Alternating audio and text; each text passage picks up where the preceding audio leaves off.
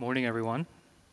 Welcome back for those that are joining us for the first time back in the building. It's week B. It feels a little weird. I'm like asking people, what week are you? To see when I can expect them. It's always exciting to be able to welcome you guys back. And so I'm really glad that I can see your faces. As Sam mentioned, we started a new series last week, Goodbye 2021. And we did look at that last message, how we become really good at dividing off different parts of our lives instead of embracing our whole identity in all we do. And so we'll continue on from last week with a struggle for identity. Our eyes tend to wander, and if you're not fully set in who you are, you won't be satisfied, and you'll seek all sorts of things, consuming endlessly in order to find fulfillment. Before we get into the passage, how about I pray for us, and then we'll get started with the sermon.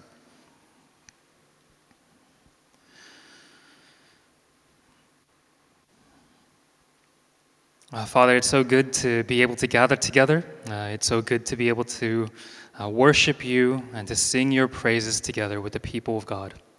We come together knowing that in our daily lives, we cultivate all sorts of different thoughts, different actions repetitively, and it leads us one way or the other, God.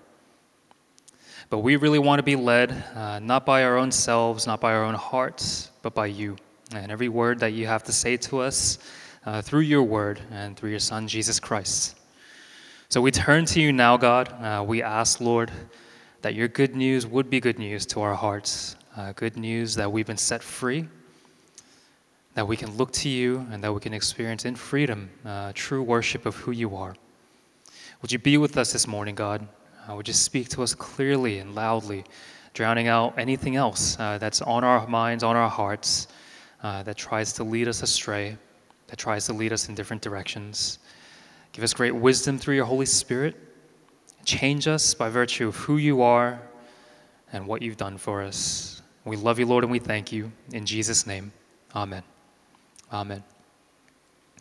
In his novel, Infinite Jest, this writer, David Foster Wallace, writes about a movie that's so captivating, so entertaining, and so well made that it completely arrests the hearts of anyone who watches this movie. You can't tear your eyes away from this movie if you watch it. So once the film starts, people in the audience will just sit transfixed on this movie, unable to look away. And then once the film ends, well, they don't want to do anything else except go back and watch it again and again. They become uninterested in everything else in their lives. And eventually, their lives collapse. They continue to watch the film until their eventual deaths. And it kind of begs the question, though, if a movie was this good, if there was some sort of entertainment that was that captivating, would you watch it? Or would you dare risk watching it? We want a life that's worth living, a life that's filled with meaning. No one wants to live a meaningless life. No one wants to lead a pointless existence. And yet, quite often in our lives, if you really examine, we settle for frivolity. We settle for frivolous things, for things that are very trivial. Amusement is the thing that so many of us are willing to stake our lives upon without even knowing it. Unless we actually stop and actually ask ourselves these questions, we don't realize it. When we measure everything in our lives by how entertained we are, how much fun we're having, then the logical conclusion of this is that our amusement becomes what we live for. Have you thought about this? We tend to measure everything by how fun it is. Of course, when we're presented with a binary choice like I'm about to do, do you want to live a meaningful life or do you want to live an entertained life? Surely, all of us, hopefully, would choose the former. But nevertheless, we live in a time where entertainment is king, and our mindless consumption, it stupefies our existence.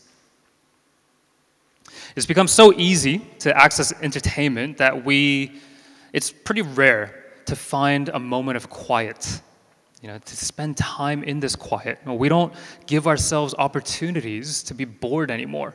We don't give ourselves opportunities to imagine, but instead, we have some sort of media dictating the way that we think. All sorts of different media is constantly at the center of people's conversations worldwide, and we don't want to miss out on this conversation either. So we become even more unaware, undiscerning in our consumption of these things. I'm sure you can think of a few different shows that are just everywhere. You can't escape it anymore. Now, every week for our church service, if you've been tuning in online and if you're here, this morning, you would have noticed that there's a particular order to how we do things. Have you noticed this? There are elements in the service that we always do. We always start, you expect, with pre-service prayer at 9:50. You know that in the beginning, there's a few songs that we sing together, and then the presider comes up, prays for us, and there's a bit of fellowship time, and then we get into the Word, which is what we're in now, right? These are New Life liturgies. I don't know if you've heard of this word, liturgy. They're rites or actions that make up our worship. And when we repeat these things, the repetition of these things helps to shape us as worshipers. As you attend a church, as you become a member of a church, you repeat these things and you start becoming better and better at doing these things. We become better and more comfortable with praying when we watch and when we listen to other people pray, and then when we do so ourselves. We start remembering the lyrics and the melody of some of the songs that we hear again and again. Unless you're like me, you don't really remember the melody.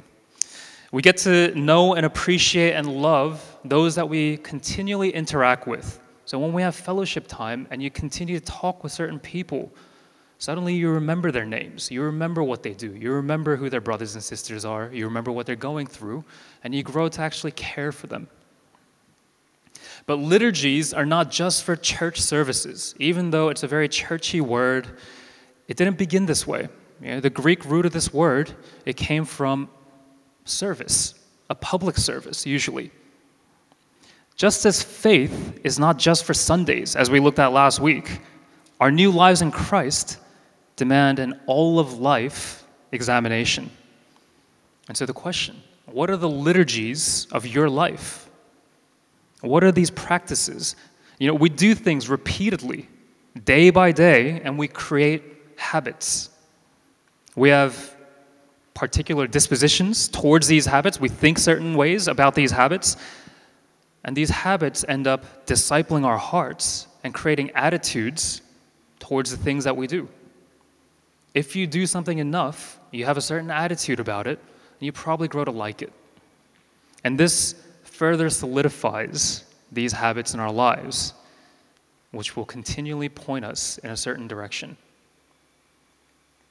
Now, there's plenty of Christian thought given towards life-shaping habits from modern contemporary writers. Okay, there's modern writers like there's an Anglican priest named Tish Harrison Warren. There's the modern-day philosopher James K.A. Smith. You might have heard of him.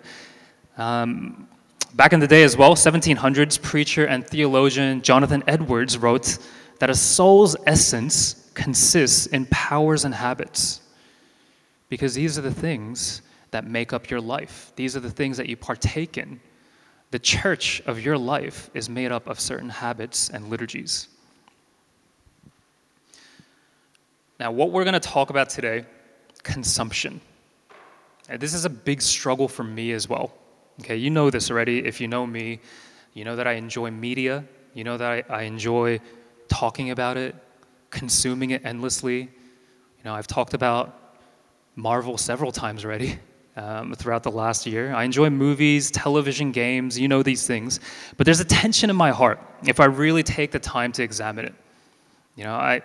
Oftentimes I try not to. I try to ignore that voice, my inner voice and also the voice of my wife, and I try to ignore these voices, but there's a tension. And I ask myself, am I growing too enamored with these things, with entertainment, rather than glorifying God through this entertainment?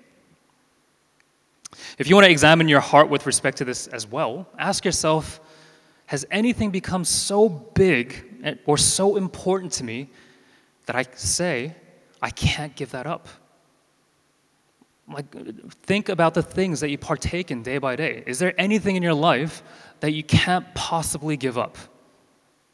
Whether it's Netflix or video games or watching sports. We're talking kind of exclusively about entertainment today, consumption of entertainment today, but I'm sure there's other things. Now, when I say these things aren't inherently evil. This is the craziest thing. We're not talking about inherently evil things, but they are dangerously, addictively good at what they do, at giving us exactly what we want whenever we want it. You can literally put on your favorite TV show whenever you want. You don't have to worry about ads anymore, except for certain services. For some reason, they still have ads. They give us whatever we want. So I'm going to clarify. When we're talking about consumption of media here and throughout the rest of the sermon, we're not talking about inherently sinful media either. Okay, this kind of a given, right? Whether those things are things that drive lust or violence, things like pornography, etc., those things are kind of off the table completely, right? Feeding yourself with sinful media will kill your holy affectations, your desire to grow more Christ-like. It'll kill those things. This is a given. We're not going to that topic today. But what we're talking about is feeding ourselves with tons of morally neutral media. And sometimes that's harder. Sometimes this discipline is a lot harder. This also dulls our holy affectations as well. Our zeal for the Lord gets dulled as we continually feed on morally neutral media. The habits that are formed through repetitive consumption becomes the liturgies of our daily lives. And it results in the giving of ourselves, our souls, to the idol of media, the idol that takes our love and doesn't ever love us back. The passage today, Colossians 3, verses 1-4, reads this: "So if you have been raised with Christ, seek the things above where Christ is, seated at the right hand of God. Set your mind on things above, not on earthly things, for you died, and your life is hidden with Christ in God. When Christ, who is your life, appears, then you also will appear with him in glory." How can we apply this passage into our lives when it comes to the consumption of entertainment? First, we can figure out, what are these earthly things that we set our minds on? What are these things that we think about constantly? What are the idols that we bow to, the gods that we worship in our lives? And you can identify it if you ask yourself these questions. What do I do when I'm bored? Where do I look for comfort? What do I normally talk most excitedly about? And you'll find your answer there. The ancient writer Homer, he wrote this ancient Greek epic poem, the Odyssey. Some of you guys might have heard of it. It tells us the story of a man named Odysseus, or Ulysses in the Roman, right? Who is sent to war, and he has to leave his wife Penelope behind at home. And so he goes to war, he fights, he wins. After the war ends, he's trying to return home to his love. He's a long way away. And so he's got to sail by ship. And the journey home takes his ship close to a particular island.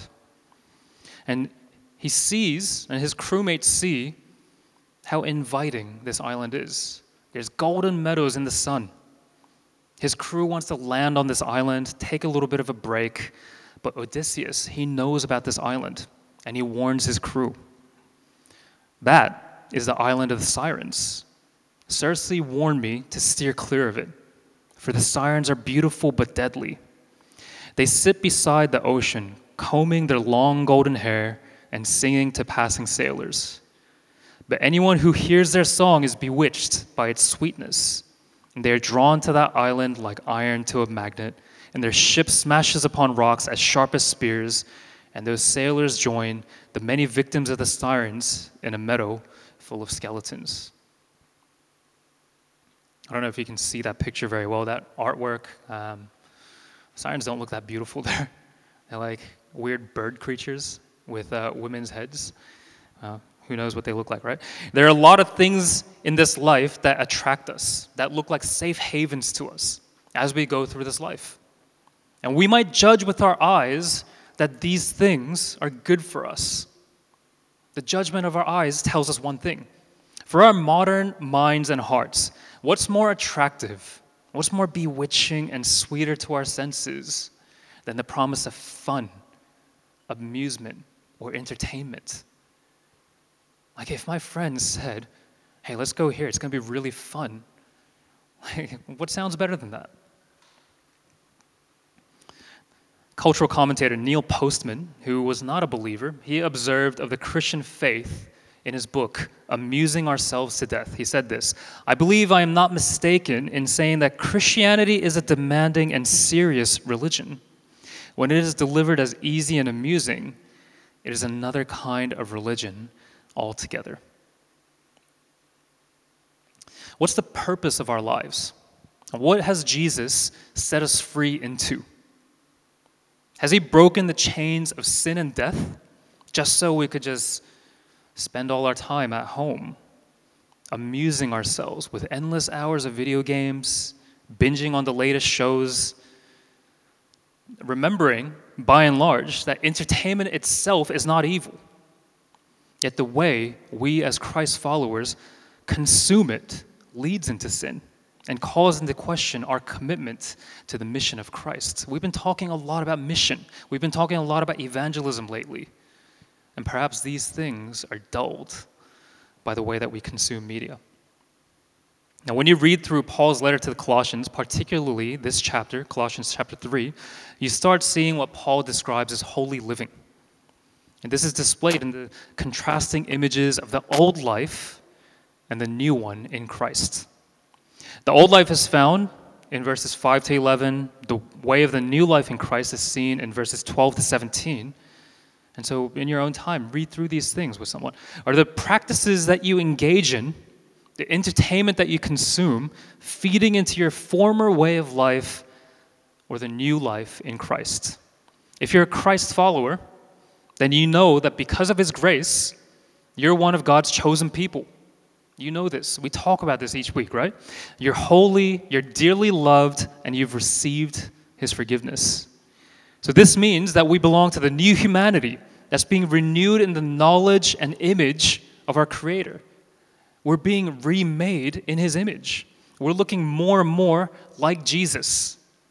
But if this is the case, how do we balance this reception of grace, this transformation that we're undergoing, with our consumption?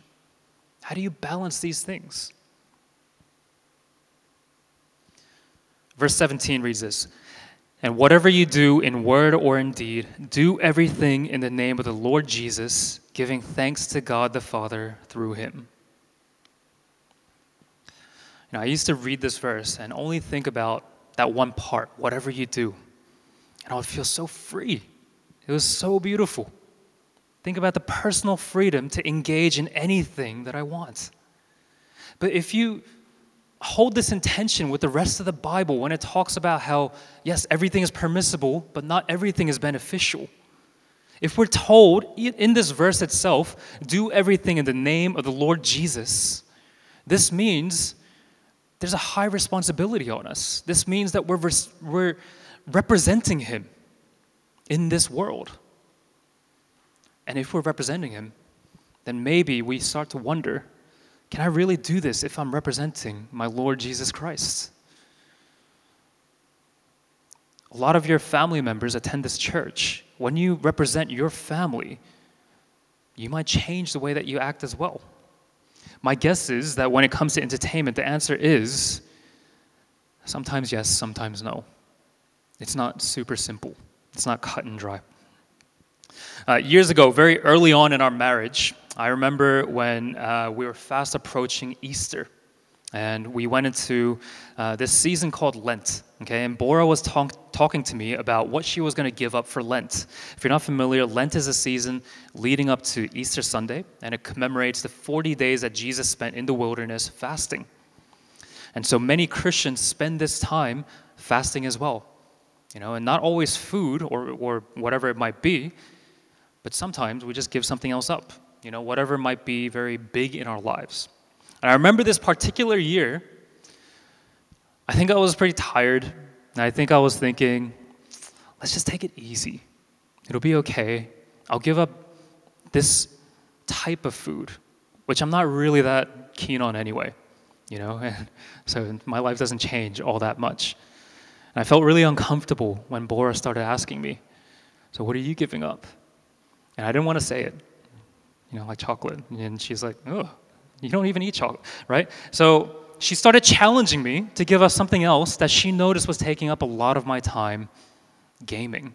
Okay, and at this time, in the middle of my studies, my part-time work, and doing all this stuff, this was like my way of just relaxing at home. I just gotten some new game. I can't even remember what it was. And she noted that I've been spending a lot of time just playing and wondered if, hey, do you want to maybe give that up instead? Wondering aloud in a way that's not just wondering aloud, right? So here's the rock in the hard place. I could have said no, but this would make it seem like it's something I absolutely cannot give up. And so I can't say that. Then I'm just admitting it is an idol in my life. But if I say yes, I am giving it up, which I don't want to do. Okay, and so I said yes, obviously. It always feels like you're just dragging your feet, like you're only begrudgingly going along with things when the decision or the push that someone gives you towards something is from someone else. It doesn't come from inside you. If someone else is telling you, hey, I think you're spending a little bit too much time on that, it doesn't feel that good, and it doesn't feel like a genuine response. But that accountability between Bora and me, between a husband and a wife, and the accountability that we as all Christians share with our brothers and sisters, it should lend itself to difficult conversations like that. It should lend itself to soul searching like I had been forced to do. But ultimately, what I discover in that time is you can't legislate such things. Legalism will kill. It'll kill your desire for holiness. It won't even be holiness. You'll just be doing something. You'll be worshiping your own legal standing. And decisions like this must be prayed for and prayed through. So what's the answer here? This is one of the most maddening things about consumption. What's the answer here? The answer when it comes to consumption is the same as we often find in the rest of the Christian life. There is a tension, there's a balance to be struck. The answer is not found in shutting ourselves off from the world and becoming hermits. Like, if someone talks to me about Squid Game, I'm not going to act like, oh, what's that? Is it a food? I'm not going to say that because it seems very foolish, right? We can be awed by the amazing technological advances that put entertainment at our fingertips. It is amazing. I can't believe we live in such a time. And we can enjoy this said entertainment too. But we also must balance this with being aware of what kind of world we're living in, of how these things sound a siren call to us, and it can draw us away from God and shipwreck us on the jagged rocks below. Famous pastor John Piper, he puts it this way: a steady diet of triviality shrinks the soul. You get used to it. It starts to seem normal. Silly becomes funny, and funny becomes pleasing, and pleasing becomes soul satisfaction. And in the end, the soul that is made for God has shrunk to fit snugly around triteness. As we grow in our fascination for the things of this world, our hearts, you might find, refuse to delight in Christ anymore. It becomes a lot harder to delight in Christ. He's not all flashing lights all the time. But if we do the reverse, if we look to him, and if we consume Christ, we'll find that his glory satisfies our hearts and does something very similar. It enlarges our desires for more of Him. Just like if you sit and binge 100 hours of Netflix, your desire for more Netflix happens. Surprise, surprise. Now, this is going to take a great deal of personal conviction and some hard choices. I can't sugarcoat that. If legalism isn't the answer, and there's no real hard, here's what to do line, then the decisions that we make about how we interact with, how we relate to, how we consume fun and entertainment and amusement, it has to come from a heart that's actually interacting with God. You must pray. You must interact with God in order to come to a personal conviction. We don't have the faculties within ourselves to keep from entertaining ourselves to death. That Lent, if Bora hadn't said anything, I would have gone on not eating chocolate and not really examined myself. Just think, in the last few years, we've had entertainment become so easy to get a hold of. Don't you think it'll just get easier and easier to access? Like one day, I'm sure they're just going to beam it directly into our brain. We won't even get to say no. And then we'll probably like it. Simultaneously, it's becoming better and more pleasing to our senses. I can't believe how good movies are these days. And these aren't necessarily negative things. We must, though, as a people, become better at discipling ourselves and one another. And indeed, our children, for those of us that already have children, for those of us that look to become fathers and mothers one day, about what we're going to say yes to and what we're going to say no to. We can't just broad brush and say that all pleasure is good, because then we would lose sight of the fact that it can be dangerous as well. Restraint will allow us to choose what we allow to come in and what we place as of greater importance than whatever we're restraining ourselves from. Now, if you're with me, if your conviction takes you there, what do? We want to look to the greatest spectacle of all. Okay, Christian writer Tony Reinke talks all about this in his book, Competing Spectacles. We want to look to the greatest spectacle of all, Jesus Christ on the cross. This is the greatest spectacle in all of history. He's the glory of God, Scripture tells us, in all that He is and says and does. But we as sinners, we're often blind to this. Only in knowing Him do we have our eyes opened and the veil torn so that we can truly gaze upon His beauty.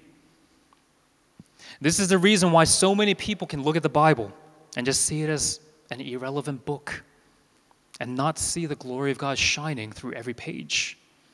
And if you're there now, if you count yourself among that number, and if you can recognize that you are blind, then you can do something about it today.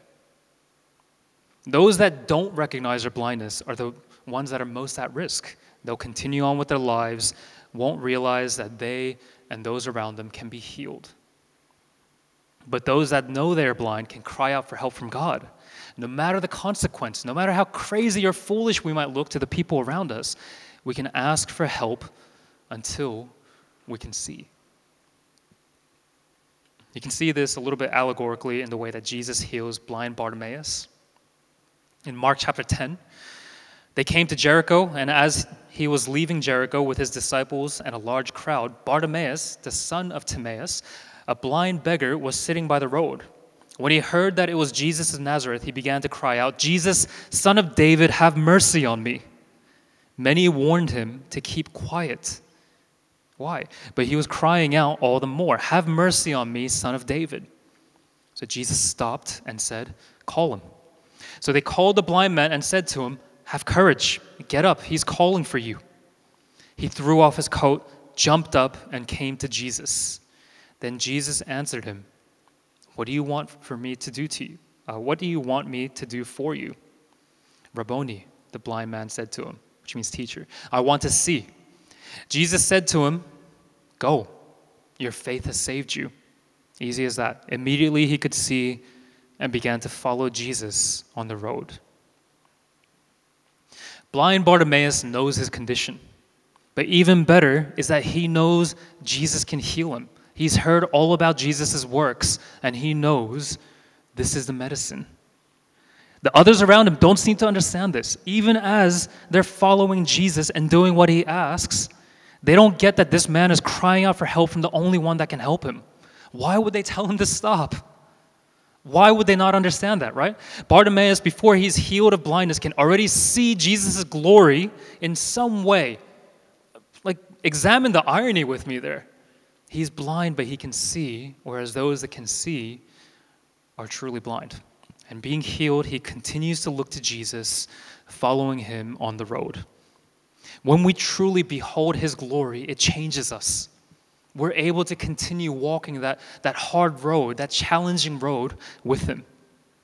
2 Corinthians 3, it says this, "We all with unveiled faces are looking as in a mirror at the glory of the Lord and are being transformed into the same image from glory to glory. This is from the Lord who is the Spirit." Pray that your eyes are opened. For as we're able to actually see Jesus for who he is more and more, as we see the cross and the good news of God's grace, we're transformed into the same image of God from glory to glory. That's how transformation happens. That's the life of holiness. What our passage throughout Colossians tells us is that if we're followers of Christ, we're already free to worship God. But often we just choose in the wrong direction. Paul tells us that we have already risen with Christ, and so our minds should also follow. And that story I told you about earlier in the Odyssey, as the ship sails closer to the island, Odysseus makes sure that none of his men will be lost. So he gives them a bit of a present. So Circe had given him beeswax, and he gives it to the men to put into their ears so that they're deafened to the siren's cry. For himself, he wishes to hear their song, but he knows he's too weak. He can't resist it. And so he has his men tie him to the mast of the ship. And he tells them, don't let go of me. Don't let me loose no matter what I say. No matter how much I threaten you, no matter how much I beg you, no matter how much I say it's going to be okay, don't let me loose. And then they sail safely by the island. Odysseus hears the siren's song, but doesn't go to his death, and his men remain safe. Like this, we require that personal conviction to not fall victim to attractive things and just go into mindless consumption. We also need the help of the Holy Spirit. So pray for this help to come, to set you free from addiction to media and entertainment. And we need accountability within our community as well so that we can help each other. So that those that aren't interested or don't want to be interested can have spiritual beeswax to put into their ears. And those that continue to be a part of this media empire can have accountability. They can be tied so that they don't go down with the ship. If you'd like to give up consumption of something, if you can see that you've grown addicted to it, then I'd like for you to pray with me. Okay, it's a prayer that requires a little bit of bravery to pray. I admit this, because we know God is faithful to answer. This is one of the scariest things about prayer, that God will actually answer you. And yet our hearts, they'll sometimes fight us because they want to hang on for dear life to the idols that they've committed themselves to. Whatever that idol might be, your heart doesn't want to let go. It's sick. It leads us into ruin. It's a prayer for the courage to give up good things for the sake of the best thing. And you know in your heart what that is in your life.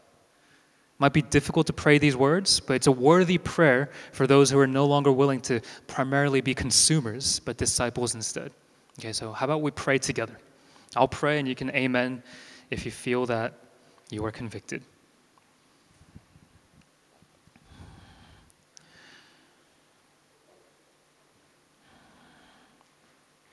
Father, our hearts are sick and deceitful beyond all things. We can't reason with them, and we can't lead them, but surely you can. Our hearts lead us into ruin, not even just gorging themselves on purely, implicitly sinful things, which sometimes they do, but they even go into mindless consumption of neutral things until they displace you in utter importance in our hearts. We grow to love all sorts of things in our lives, God. Whether it might be media, Netflix, video games, fun and entertainment, friendships, whatever it might be. Specifically today, I know we're talking about consumption of entertainment, God, but whatever burdens the hearts of brothers and sisters here at New Life, I pray that you would help us to let go. The prayer for us today, God, is that you would give us the courage to pray. To pray these words, God, help me to not love this thing anymore. Help me not to find it enjoyable, this thing anymore. Help me not to surround my life with this thing anymore. Help me to let go of this thing. And it's a scary prayer for many of us because sometimes our identities hinge on these things. Sometimes it's our greatest hobby. And sometimes we convince ourselves it's not so bad. Why should I let go? But God, we want to choose the ultimate, the best thing. We want to choose you. And we know that in you there's great freedom to enjoy whatever it is that you've given us and to do it for the glory of God. And that's the crux. Father, we want to enjoy these things for the glory of who you are, not just for our entertainment's sake, not just for boredom's sake, but for the glory of God. Convict our hearts, Lord. Help us to question ourselves and to ask, is it okay for me to do this as a representative of Christ? Is this the best thing for me in this life of holiness? Am I walking blind or am I seeing your glory? Speak to us, God. Open up our eyes truly that we might be able to behold your glory and be transformed from glory to glory into the image of your Son, Jesus. Help us, Lord, to love you beyond all things. In Jesus' name we pray. Amen.